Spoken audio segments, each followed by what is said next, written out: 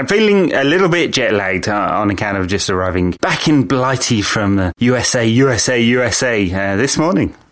I hope that the listeners are enjoying the fact that there are no trucks in the background at the moment. There was a distinctly audible truck situation going on where you were. There was a truck and echo situation going on. It was rather unfortunate. But still, I had a good time in New York, aside from the disaster around recording the damn show. Everything else was good. I even managed to meet up with some Reds over in the US of A and watch the game. Fantastic. So, let's do these in chronological order. And we're going to slightly maybe speed through the games because there's obviously an enormous amount of news to discuss this week, given that the entire history of Sir Alex Ferguson's reign has been laid bare. The pure, 100% unadulterated, definite, fully factual truth is out there. Totally, except for where it goes into territory he doesn't want to talk about. But yeah. Oh, yeah, absolutely. But what Fergie doesn't cover, we will. For sure. Fergie probably wouldn't have wanted to spend too much time covering the Southampton game. Actually, not a terrible game. Some fine football played by the Reds, but unfortunately undone at the end of things by some slightly odd substitutions, although probably harsh to put the entire blame on Moyes. But a funny old game altogether. Whereabouts were you when you were watching that, Ed? Well, I was somewhere in Midtown with a bunch of other Reds, a mix of expats and local supporters, which was an interesting crowd to watch a football game with. Shout out to at Chinatown Branch, Brendan, very nice chap, and at Tatiana MUFC, watched the game with those two. And a few others. Good fun it was, except for United's performance, which I thought was actually pretty good in the first half. I mean, it was one of those games where I thought United could take that one away from Southampton, but it got progressively worse and Southampton came into the game. We said last week that they're a good side. And they are a good side and they kept the ball very well, but United's inability to retain any kind of decent possession through the centre of the park was really worrying. I mean, the fact was that they shared the possession almost evenly and Southampton created more chances, right? They were better with it through the middle of the park and United got progressively worse, and then there were some very odd substitutions near the end. I think although Southampton may have created more chances, it's certainly the case that United created the better chances, and to coin a cliche, on another day it could have been 4 or 5, or at least 2 or 3 comfortably. Couple of shots against the bar, couple of, I think, was it 2 disallowed goals?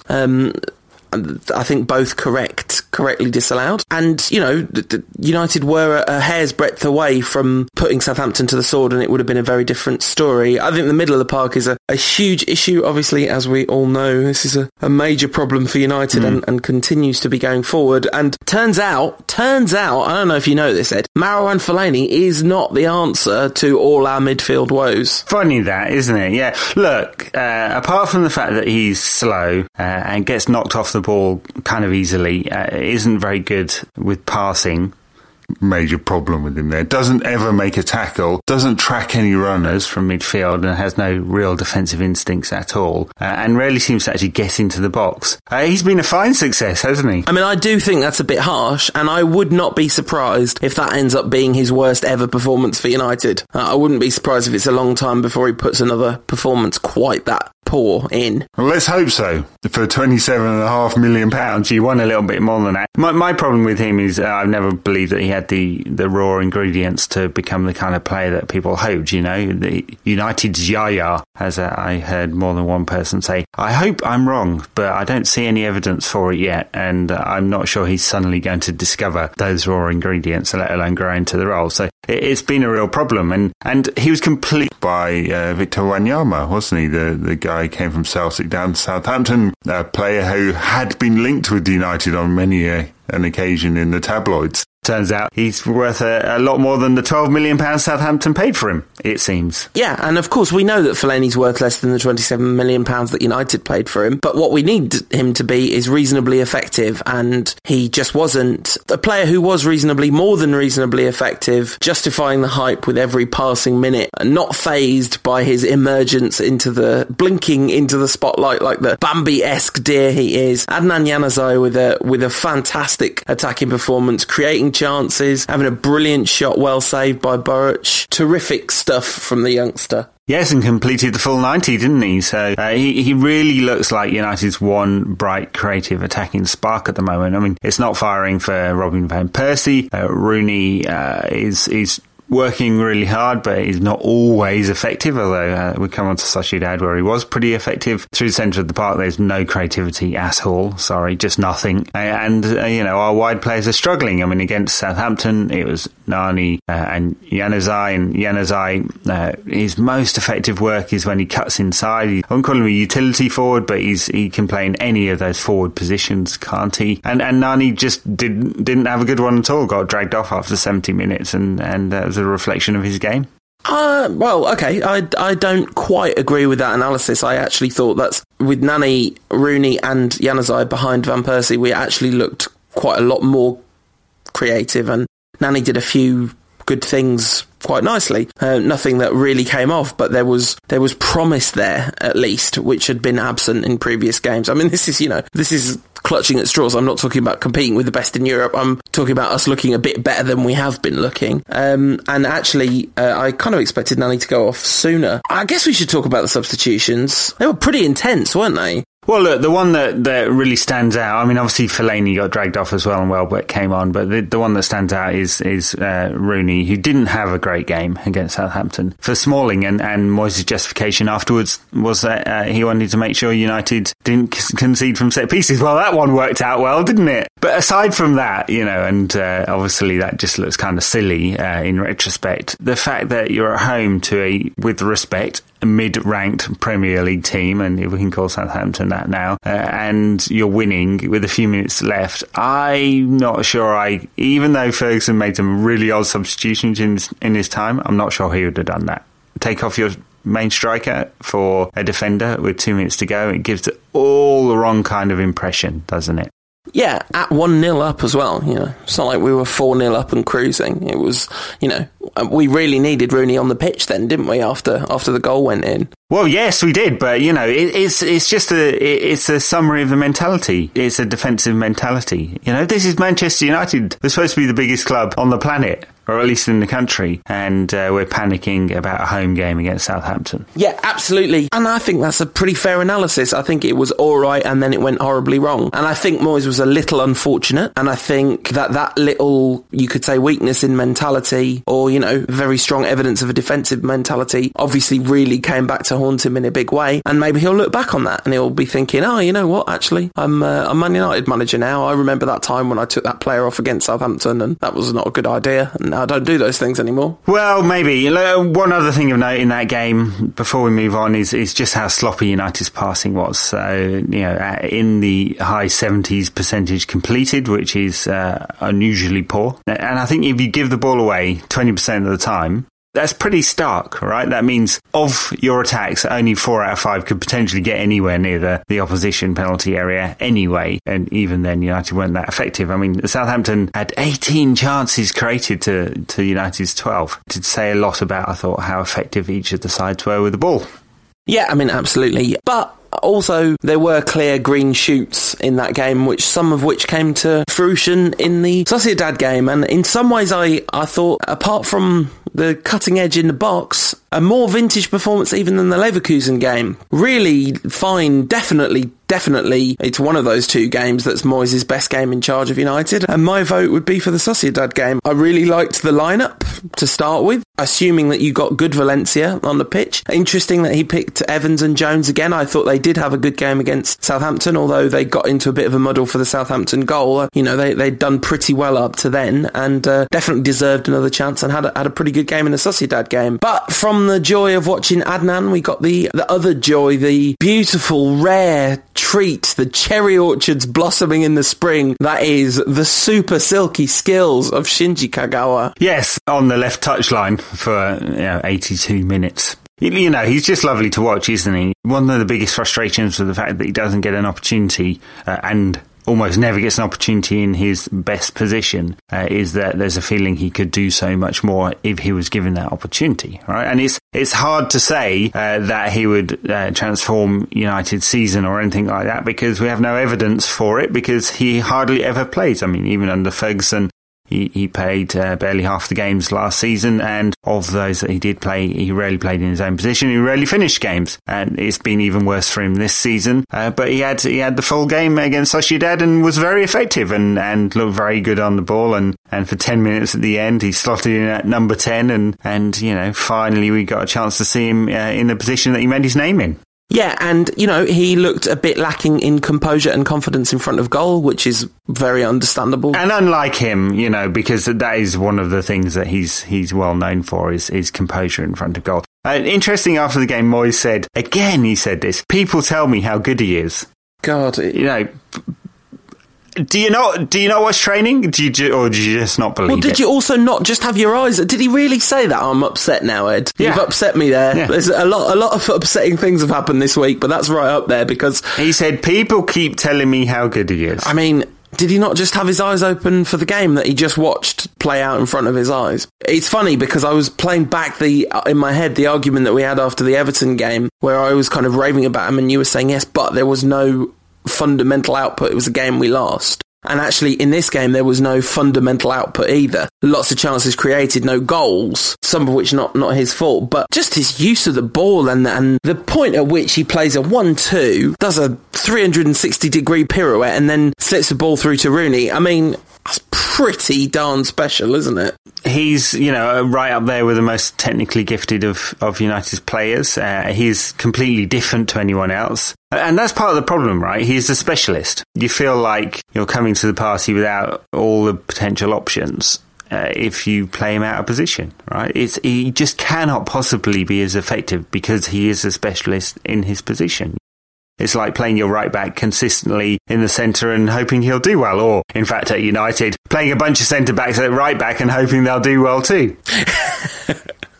Yeah, absolutely. He did get 10 minutes at the end at number 10. That was really lovely to see because I didn't think that was going to happen. And actually, I thought that was to Moyes' credit, very much to Moyes' credit, that he kept Kagawa on as he was growing in confidence. You could see him growing into that game and sort of rediscovering his touch as the, before your very eyes. So I thought it was very, very fine management from David Moyes not to take Kagawa off. Point for Moyes there, yeah, definitely.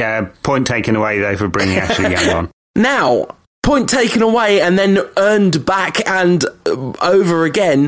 Point taken away for deciding that Marouane Fellaini was so bad that rather than our £30 million midfielder, we were going to pay a 40-year-old winger in the centre of midfield. But it turns out that not only did good Antonio Valencia turn up, but vintage, brilliant Ryan Giggs turned up. I don't know how it keeps happening. I keep thinking that's it. We're never going to see it again. And it happened again. A very, very, very fine central midfield performance from Ryan Giggs. Yes, well, it doesn't keep happening. It's a very rare occasion, isn't it? It's like a total eclipse or something like that. You wait years for it to happen, and then it doesn't. It doesn't happen all the time. The moon hasn't fallen out of the sky or something. So he was brilliant, but it's just almost never happened. It's hard to believe it when it does. He was very effective going forward. He was very effective with the ball. He was all over the pitch. He ran and ran and ran and ran, didn't he? And who'd believe this guy's still 40? How do you think he keeps fit? Some special bedroom yoga, I think, going on there. And amazing stuff. But he doesn't do it all the time. Let's be honest. About 8 games out of 10 he plays in centre of midfield. He has a real pig. Yeah, but this was not one of them. It was lovely. No, certainly not. When I say he keeps doing it, what I mean is he keeps looking like he's never going to have another good game in a United shirt again, and then doing it. Last Christmas he had a purple patch where he was really effective again. He plays these games, when he's bad, he's so bad, and you just think that's it. And then he gets picked in the team sheet and everyone goes, oh no, that's unbelievable. How did that happen? And then he turns in a performance like that, and it was brilliant. I mean, I would give Kagawa man of the match, but just sort of to boost him up a bit, because Giggsy doesn't need it. But honestly, I think Ryan Giggs probably earned the man of the match award in that. Over, it has to be said, it's reluctant, but it has to be said. Wayne Rooney was alright, wasn't he? He was pretty good in that game. Yeah, Rooney did fine, yeah. Created the goal, didn't he? Brilliant run and shot and comedy own goal after that, but, it was all Rooney's doing, that one. And, Moyes came out afterwards and praised him to the heavens, as he's wont to do these days. Don't get an interview from David Moyes where he doesn't bring out all his sycophantic best lines about Wayne Rooney. I think the job's done now, Moyes. We can probably tone it down a little bit. Decent performance from Rooney, 80 minutes sort of just slightly off Hernandez, and the final sort of 10, 12 minutes up front on his own with Kagawa floating around, and shows you there are some options there. It's just that Moyes seems very stuck in this mindset of what is pretty much a basic 4-4-2. I feel like the last 2 games, he's sort of shown a bit of flexibility in that regard. So it's like, this is an emerging narrative, isn't it? Yeah, sure, it is. Of course it is. There's always room to move. Yeah, look at Roy Hodgson. He's gone from, really crude, basically long ball England to trying to play a flexible continental system. He's learning and trying to get the best out of his players. Maybe Moyes will do the same. Tell you what, Kagawa fitting into the side and floating around and creating chances and getting United to pass and move a bit quicker, and I think United really do pass the ball a lot quicker when he's in the side. That makes a big difference. Put Januzaj in there as well, and, you've got a couple of very flexible players there who, are not apt to just hug the touchline. Although, having said that, Kagawa did stay on the touchline quite a lot for most of the game. But it gives you a sense of flexibility, and both of those do. We haven't yet seen both of them in the same side. What you've just said brought out a load of Twitter questions about Kagawa, Januzaj, the whole situation, and one of them being, do you think there's a system that works with Kagawa, Januzaj, Rooney and Van Persie all in the team? And there definitely is, but it's very narrow, and it relies on us having 2 functional central midfielders behind them, Carrick and someone else, cleverly on form, even Fellaini if he's playing well, Giggs, if we can just have that Giggs that played against Sociedad every week.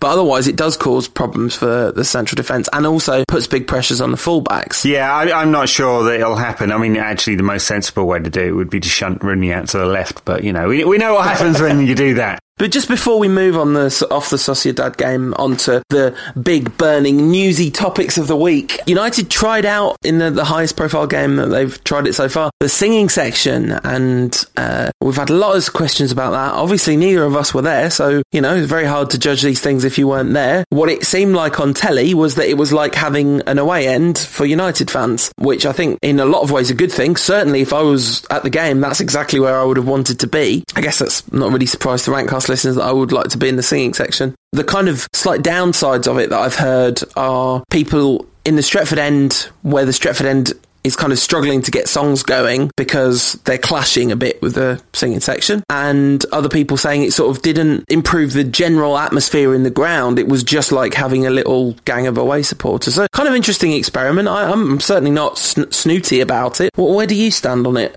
So, I support anything to help boost the atmosphere. It's a kind of a shame that we're in a situation where we have to do something that's contrived anyway, isn't it?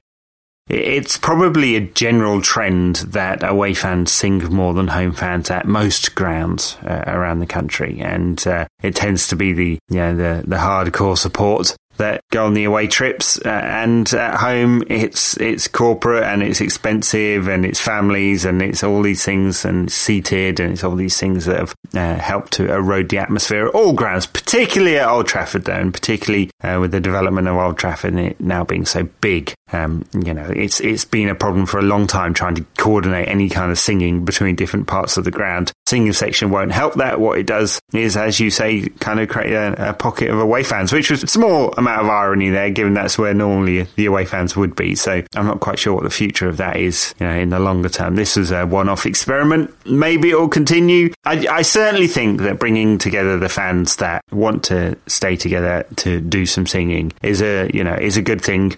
To put it another way round, it's a shame that they were ever split up when the Stretford end was redeveloped all those years ago. Absolutely.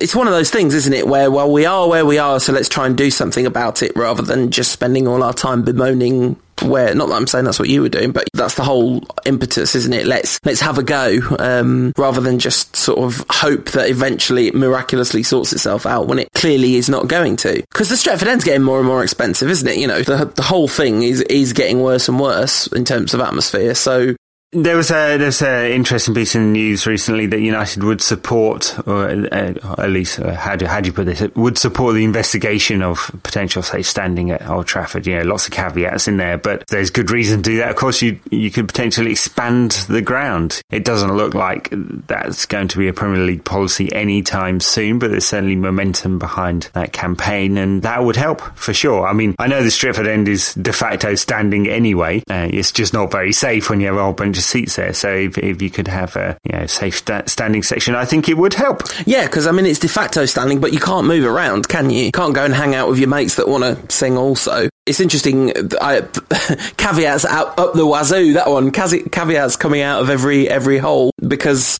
that comes from an Ed Woodward interview with UWS. He's going to say that, isn't he? He's not going to say, no, we'd never even look at thinking about ever looking at it in the future, So not exactly definitive that the Stretford End's going to have all the seats ripped out in the summer. No, I think, certainly not. Certainly not anyway. There's a long way to go before that's accepted by the Premier League, and we know the history, right? So that makes it very difficult. Even if there's standing in the lower divisions and standing around Europe, and it's a proven technology safe standing, it's a difficult issue in England. Of course. We should move on, because... talking of difficult issues in England... Something came out, and Scotland, and Ireland, as it turned out. Especially Ireland. So, Ferguson has written his autobiography. It's the definitive one. Well, it's another one, because he wrote one before, which was pretty bland too, unless you're Gordon Strachan. Or Brian Kidd. Yeah, or Martin Edwards. Or a few others that you wanted to offend at the time. But so, it's caused a little bit of controversy, Ferguson's new book. I have to admit, I haven't had the chance to read it yet. I certainly will when I do, but been a little busy. But I've only read extracts and summaries in all of the papers, in every page, for the last 4 days. Yeah, I grumpily cancelled my pre-order on Thursday. Not because of the news headline, on Tuesday, sorry. Not the news stuff. I don't mind knowing what he's going to say about Keane and Beckham and all that. But people started tweeting like little funny stories. And it's like, what are you doing? You really are just ruining it for everyone, stupid journalists. But in the end, this morning, I could not resist it, and I hit buy, and I must admit I had my Kindle app on my phone on my desk between me and my computer at work today, just having a little sneaky read. I mean, I wasn't, if any of my employers are listening. The first couple of chapters, the fantastic read. I mean, it's a fantastic read. Of course it is. We're going to come on to the stuff that's wrong with it, but it's very well ghostwritten. It's very readable prose. He's a funny man. Some of his stories are brilliant, and as United fans, obviously there's going to be tons of content which is really enjoyable. I guess you have some fairly significant thoughts about what's absent from the book, Ed. Well, look, it's obvious, right? It's obvious. There's nothing on Cornwall, and there's nothing on the Glazers. This is the thing that has dominated Manchester United's corporate structure and finances for the last 7 years, and there's nothing on it. Nothing. He says, I made an agreement with McManus and Magnier not to talk about it. It sounds like that's a gentleman's agreement rather than some kind of non-disclosure clause in whatever deal they eventually did over the horse spunk. But I think it's pretty disgraceful, really. But typical, it's really predictable. I was not in the slightest bit surprised, because this is Ferguson all over, He says the Glazers supported me all along, and, they're fantastic owners, and I won't say anything against them. This has always been his policy, so he's not going to change that now, especially when he's still taking the Glazer coin. My biggest personal difficulty with Sir Alex Ferguson, not that he would give it one slight iota of a thought, is how relentlessly self-serving he can be. All the controversy, all the kind of really hostile opinion that he's brought out, all in the name of the greater glory of Sir Alex Ferguson, and he's kind of open about it, which kind of admirable. Like, he's pretty open about the fact that he just made a conscious decision to be a relentless control freak, that's the only way you could have achieved the level of success he's achieved. I absolutely think he's correct. I think that the truth of the matter is, to achieve that level of success in that manner, you're going to have to sacrifice some personal characteristics that most people would find to be, honourable and admirable and all that kind of stuff. Did you get the ITV feed in New York? The ITV feed? Yeah, you didn't get to watch ITV telly when you were watching the Sociedad game. No. Assuming you've not yet looked it up on YouTube, people around the world that weren't watching British television, you have to watch the first 30 seconds or 2 minutes of the broadcast of the Arsenal-Borussia game, where Adrian Chiles is in the studio with Roy Keane, Ian Wright and Lee Dixon. And Adrian Chiles is many things, but he is not a complete coward. He's prepared to ask Roy Keane difficult questions. I'm sure he's got signed papers by Roy Keane where Roy promises not to murder him. But basically he says, what do you make of the book? And Keane basically says, I think it's a joke, to be honest. Spent 10 years in the dressing room preaching at us about loyalty. And turns out he doesn't know the meaning of the word. And then Ian Wright just bursts out laughing, which just really nicely kind of popped the bubble. Many people kind of attacking Roy Keane, saying, well, you called out the name of young players on MUTV and what do you know about loyalty and all that kind of stuff. And well, both those points are fair. I mean, Keane's right. Ferguson has breached here the unwritten rule that you don't betray confidences from the dressing room, and he thinks he's okay to do it because he's no longer in the game. But most of the ex-players who are now pundits are pretty scathing about this. It's going to make for a better read, of course. You want those insider stories and you want the real opinion and as ever, the truth is probably neither in Keane's camp or Ferguson's, because everyone has a different version of the truth here. But Ferguson has burnt some major bridges here, and good for him, because he's not coming back into the game, is he? He couldn't really after this. No, I mean, I always do find it a bit sad, the Keane-Ferguson stuff, that they ended up like they did, but it was inevitable, right? They were inevitably going to tear each other apart in some way, because you can't put that much will to win in the same room for that long and not eventually have them turn on each other. It's sad, but inevitable. Immediately after that, Ian Wright laughed and Adrian Chiles said, what are you laughing at? And he just kind of looked at Roy Keane and went, he's just funny, which is lovely. But then he asked Lee Dixon, and Lee Dixon said, I don't really understand books. Lee Dixon doesn't really understand books. I mean, Roy Keane, there's a very nice little put down in there where he sort of says, you've got to get that sort of attention when you're playing that kind of media game. And it's like brilliant. After Fergie spent all these years railing against the media game, to kind of accuse him of playing it in that way. Sorry, I've rambled on for ages. What have you made of all this stuff, Ed? Well, I mean, kind of what I just said there. I think Ferguson has betrayed some confidences, and it makes for an entertaining read as a result. He gave more detail on the Keane affair than has been given before, I guess. He gave insight into his breakdown in a relationship with Beckham, which was interesting, I suppose, although we always knew where that came from. But, interesting that he talks about Beckham as being a kind of ultimate professional, really. But some of that professionalism started to wear off after he found celebrity, and talks about Van Nistelrooy being somewhat joyless and all of these things, and they're good insights. As I say, I haven't actually managed to read the book yet. I will do so at the earliest opportunity. But Ferguson has, he's gone about it in a really interesting way. And, of course, that helps sell books. Not that he needs the money, but I'm sure that his ghost was given a task to make sure there were some good headline grabbers in there, too, because they all are. I mean, he doesn't need the money, but he certainly likes it. He does. He likes them. He likes the money, and it brings me back to the Glazers and Cornwall, because this is all about Ferguson's greed, wasn't it? He expected to get money out of this horse going to stud. The Magnier and McManus didn't expect that to happen, and as a result, he dragged the two of them through court and Manchester United's good name through the mud.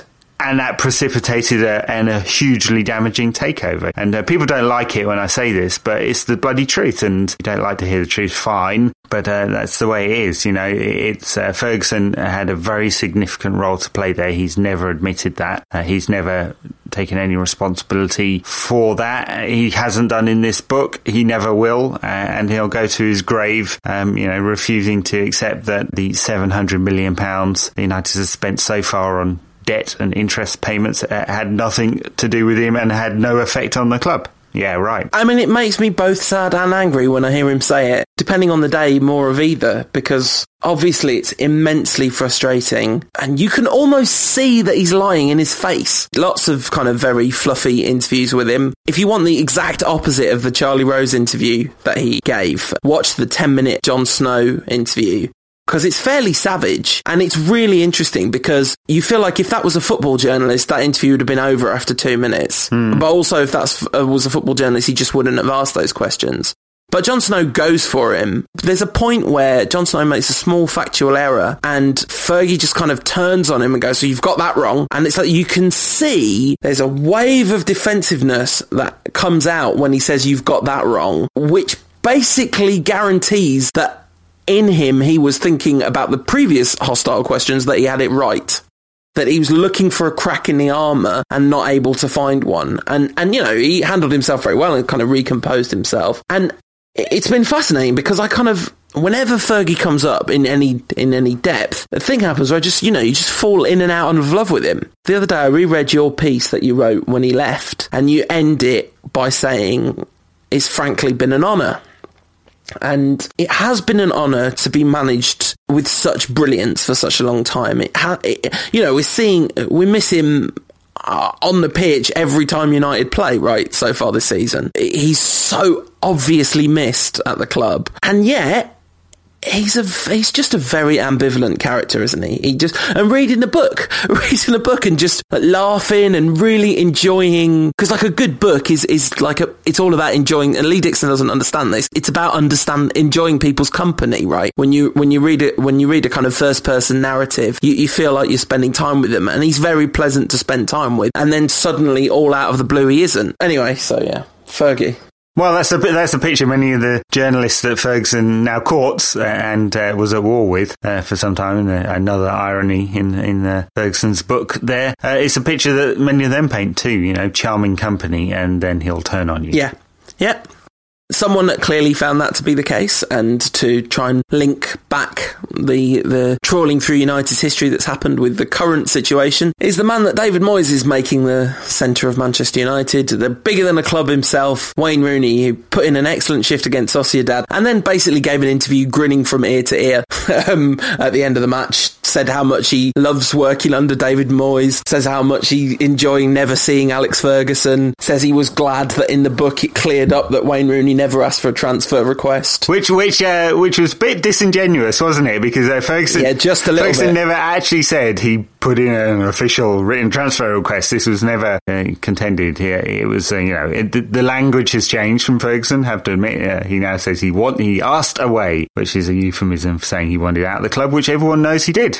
Right, and he desperately, and his people desperately tried to engineer that, but he's playing this very duplicitous game at the moment, Rooney, where he's trying to pretend that, because there's a technicality that he didn't put in a written transfer request, which of course you wouldn't for fear of losing any bonuses, that somehow he's in the clear over this one. I don't think so, Wayne, we're not that dumb. But you might be, Wayne, unfortunately. You could see him thinking, this is it, I've got this locked up. It's just been a week for people being really kind of disingenuous and hypocritical, hasn't it? One after the other. Keane probably opening himself up to some accusations of hypocrisy. Ferguson certainly doing so, and then Wayne continuing his relentless hypocrisy streak, which he's pretty good at that, isn't he? He's pretty good at that. I mean, it's not something you can level at Moyes yet. I think he's fairly straight down the line, isn't he? It's not always worked well for him, that one, but he hasn't been caught in a good lie yet. It'll happen. Yeah, it'll happen. Only a matter of Interesting time. Piece by Daniel Harris. I always like Daniel Harris's stuff in The Guardian this week, talking about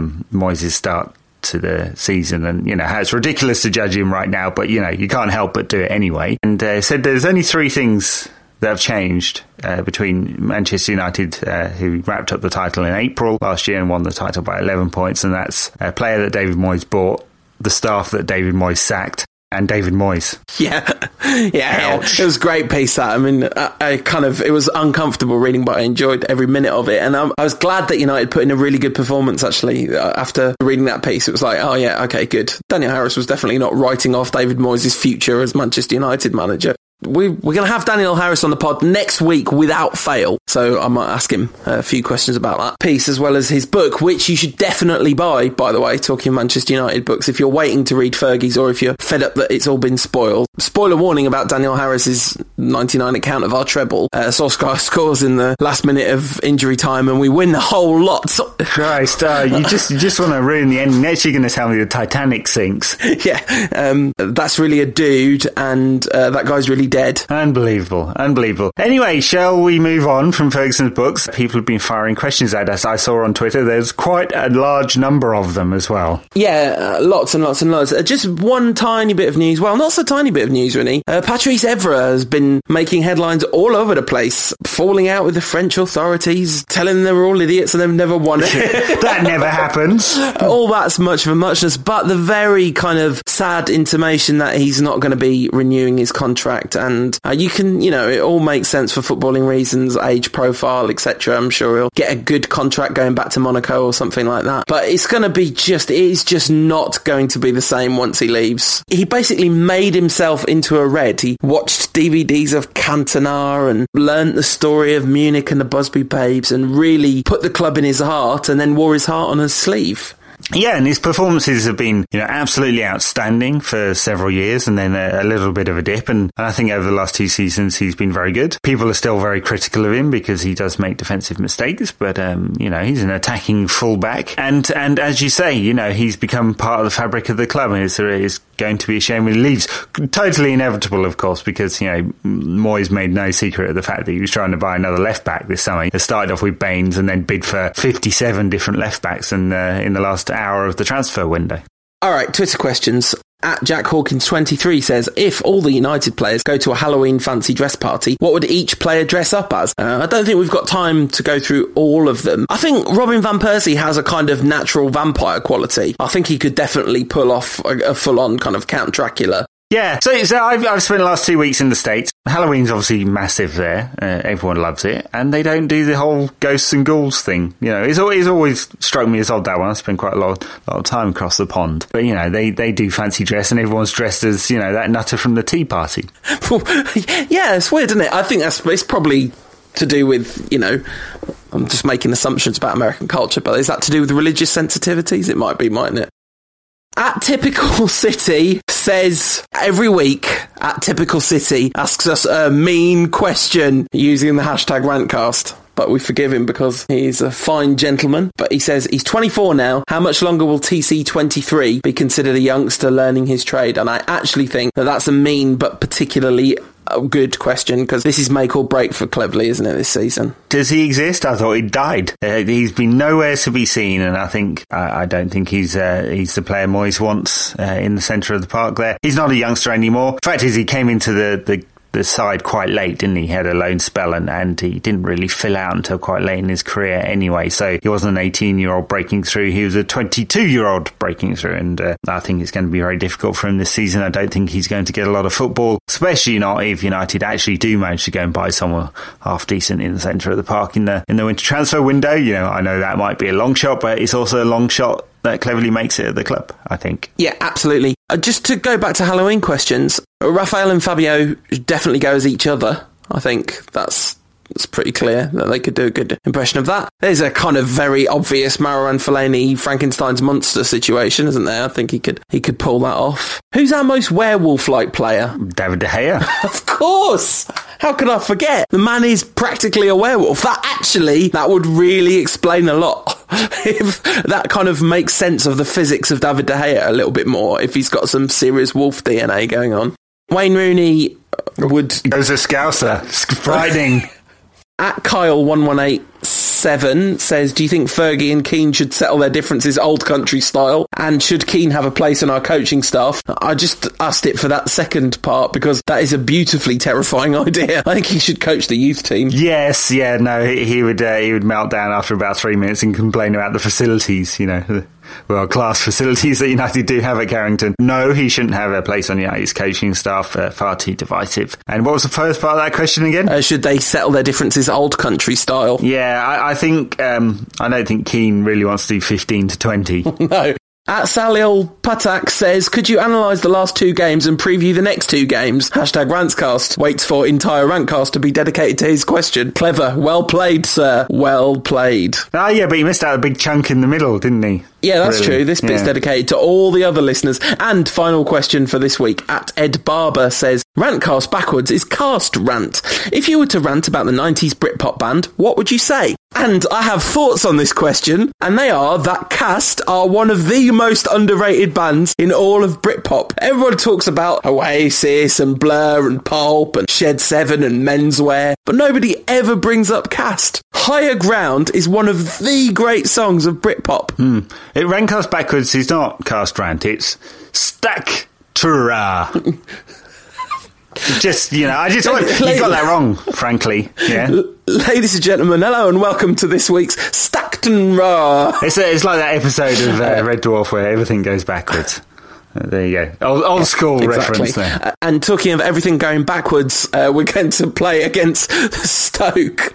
The team where everything is backwards. Mark Hughes on the touchline. Yes, Mark Hughes on the touchline. He's managed to take his long ball side and do absolutely nothing with them. So I think there are lots of really interesting selection dilemmas for Moyes in this game. And I think that centre-back pairing is really interesting. We had loads of questions about that as well, which we've not been able to get to. But Jones and Evans, I would just pick them again if it was me. Well, he's not going to do that. I get a very strong impression that he rotated against Sociedad because he's got this game against Stoke coming up, which is the bigger game in his eyes. I mean, United desperately need some points here, desperately. So I think Ferdinand and Vidic will come back in, especially given Stoke's predisposition towards a bit of physicality.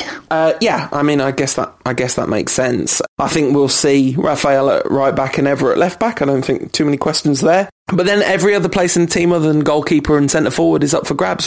Presumably, Robin will have finished buying fridges at Selfridges. No evidence that he was buying fridges, but he was shopping in London on Wednesday. And presumably he'll have finished doing that and he'll be back in the side, I would suspect, because he did score after all against Southampton.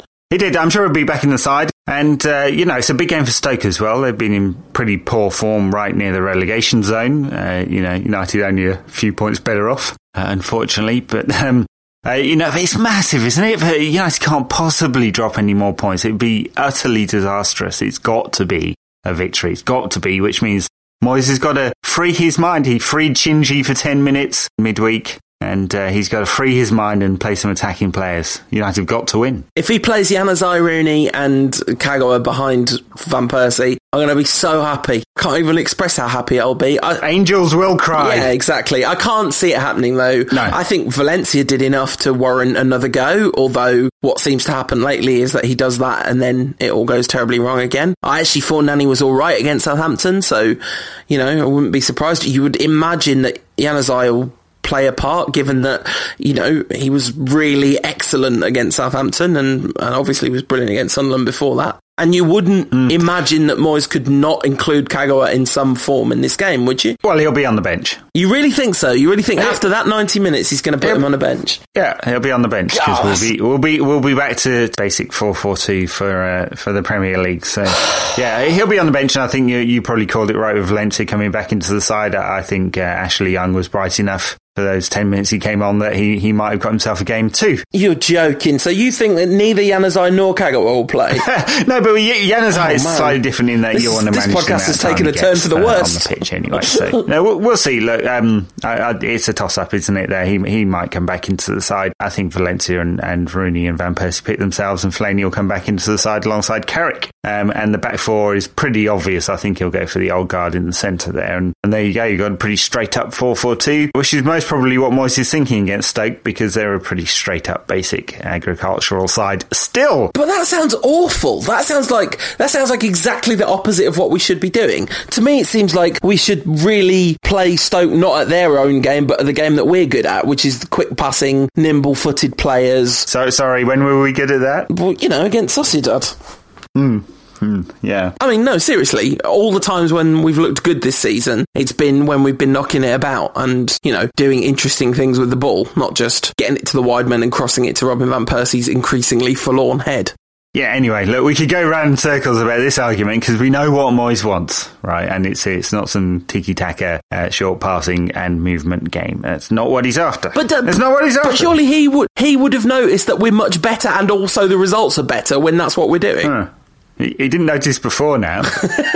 All right. Well, I mean, hate to burst this bubble with some logic, but hey, we'll see. Look, there's another game because we do need to wrap up the show before it turns into 2014. United played Norwich in the Capital One Cup. I actually managed to call it that as well. I've been calling it the Carling Cup diligently all season. It's weird how the Carling Cup, which is obviously like just a terrible brand thing, feels kind of old school nostalgic, like when football was proper football and it was the Carling Cup. Yeah, the Milk Cup. Yeah. That Rumblow's Cup. Love it. Oxford against QPR. The Milk Cup, that's what I'm talking about. No idea what the side will be against Norwich. I presume there'll be some very heavy rotation. Yeah, and there should be as well, because you shouldn't be investing too many resources in the Capital One Cup. Because the rate of return on that victory is not particularly good, See what I did there? Credit card jokes? Yes, yeah. Norwich, of course, it might be a nice distraction for them in terrible form in the Premier League in the bottom three, alongside now managerless Crystal Palace. Bit of an odd one that, Ian Holloway walking away, and newly managered up Sunderland, who now have Gus Poyet, Luis Suarez's best friend. Confident. I hope they get double relegated. I hope they get so few points they get sent straight back to whatever they're calling the third tier of British football now, English football. I know, they went from appointing a fascist to appointing a racist Premier cheerleader. But yeah, there you go. To be honest, Poyet, the stuff that he said, racism apologist, but it's like, no, he's just being a racist. If you're apologising for racism, then you're being a racist. Yes, and of course, that back in the news again after what happened between Manchester City and CSKA Moscow, where a large section of the crowd were making really unpleasant chants about Yaya Toure. The Moscow chairman coming out today and denying it, which seems a little odd given that the cameras were there and it is really very obvious. It's brutal, isn't it? It's absolutely just, I mean, I was going to say it doesn't bear thinking about, but it really desperately needs to be thought about, because we just can't go on like this as a society. Probably a little out of the remit of the topic of the Rantcast. So, predictions for this week. Home victory against Stoke's got to be, hasn't it? And home victory against Norwich, you'd think, but it depends on how many rotations happen in the squad. Yeah, interesting one, Norwich. I mean, there isn't the clamour that we had last season for players from the youth team to be included in the Carling Cup side, because, well, the players in the youth team are either on loan, the ones that you would put in the side are either on loan or the best player in the first team, you know, so it's a funny one, isn't it? There isn't that bubbling under. There's no get Morrison, Pogba and Tunnicliffe involved, is there? No, there isn't. And, I mean, there are a couple of guys still left in the reserves that probably have earned a shot at being in the squad or something like that. You know, obviously a lot of players have gone out on loan, and rightly so, I think. And so there'll be a mixture of fringe and a couple of first-teamers and a couple of younger players. I mean, you wouldn't be that surprised if Moyes starts thinking about Capital One Cup as being an opportunity, though, because now 8 points behind in the Premier League. If it starts going even more pear-shaped, you might start wondering about whether that's actually going to happen for United this season, although, of course, Moyes will have to worry about making it into the top four. Disaster if he doesn't, of course. So, maybe there's an argument to be said that United might give this a shot, but I think they'll only really take that seriously and start playing the full first team if they make it to the semis and beyond. Maybe that would not be the worst idea either, because of the whole thing about that cup being something you can win early and start to get into the habit of winning, and it has made a difference. There is always the talk that it made a difference to Chelsea's Mourinho, and I think it made a difference to United, funnily enough, talking about Van Nistelrooy. That game that precipitated his departure. Yes, on the bench for United's victory over Wigan, I think it was, if I remember correctly. It was indeed. I believe we watched that together in a pub in Birmingham, Ed, that game. I don't think we did, because I was at the game. Oh, well. That was some other... Must have been some other guy I hosted Manchester United-related podcast. So the other day, my friend Joe came round, and I have this memory of watching the 2008 European Cup final with him on the television, and he says that there's absolutely no way that happened because he watched it with his dad, so I don't know what's going on anymore, clearly. Yeah. You've been smoking something funny again, I think. Not me, Gov. So, I guess that's it for another week. We didn't do the predictions. I'm going to predict a 2-1 victory over Stoke, and I have no idea with the Capital One Cup. Let's go for 3-2 to United. I think we're going to beat Stoke 3-0. And wow. I think that we are going to play lovely. Have we managed to score 3 in a game yet this season? Yeah, we beat Swansea 4-1 back in the heady days. That's not 3 in a game, that's 4 in a game. And then I think that we're going to beat Norwich 2-0. Our predictions streak finally ended. You kept it alive by predicting 1-1 against Southampton, but it was neither 3-0 nor 3-2 against Sociedad, so we're back to 0, perhaps unsurprisingly. Pretty good prediction, though, that one against Southampton. Yeah, impressive. Yeah, highly. Depressingly impressive in some ways.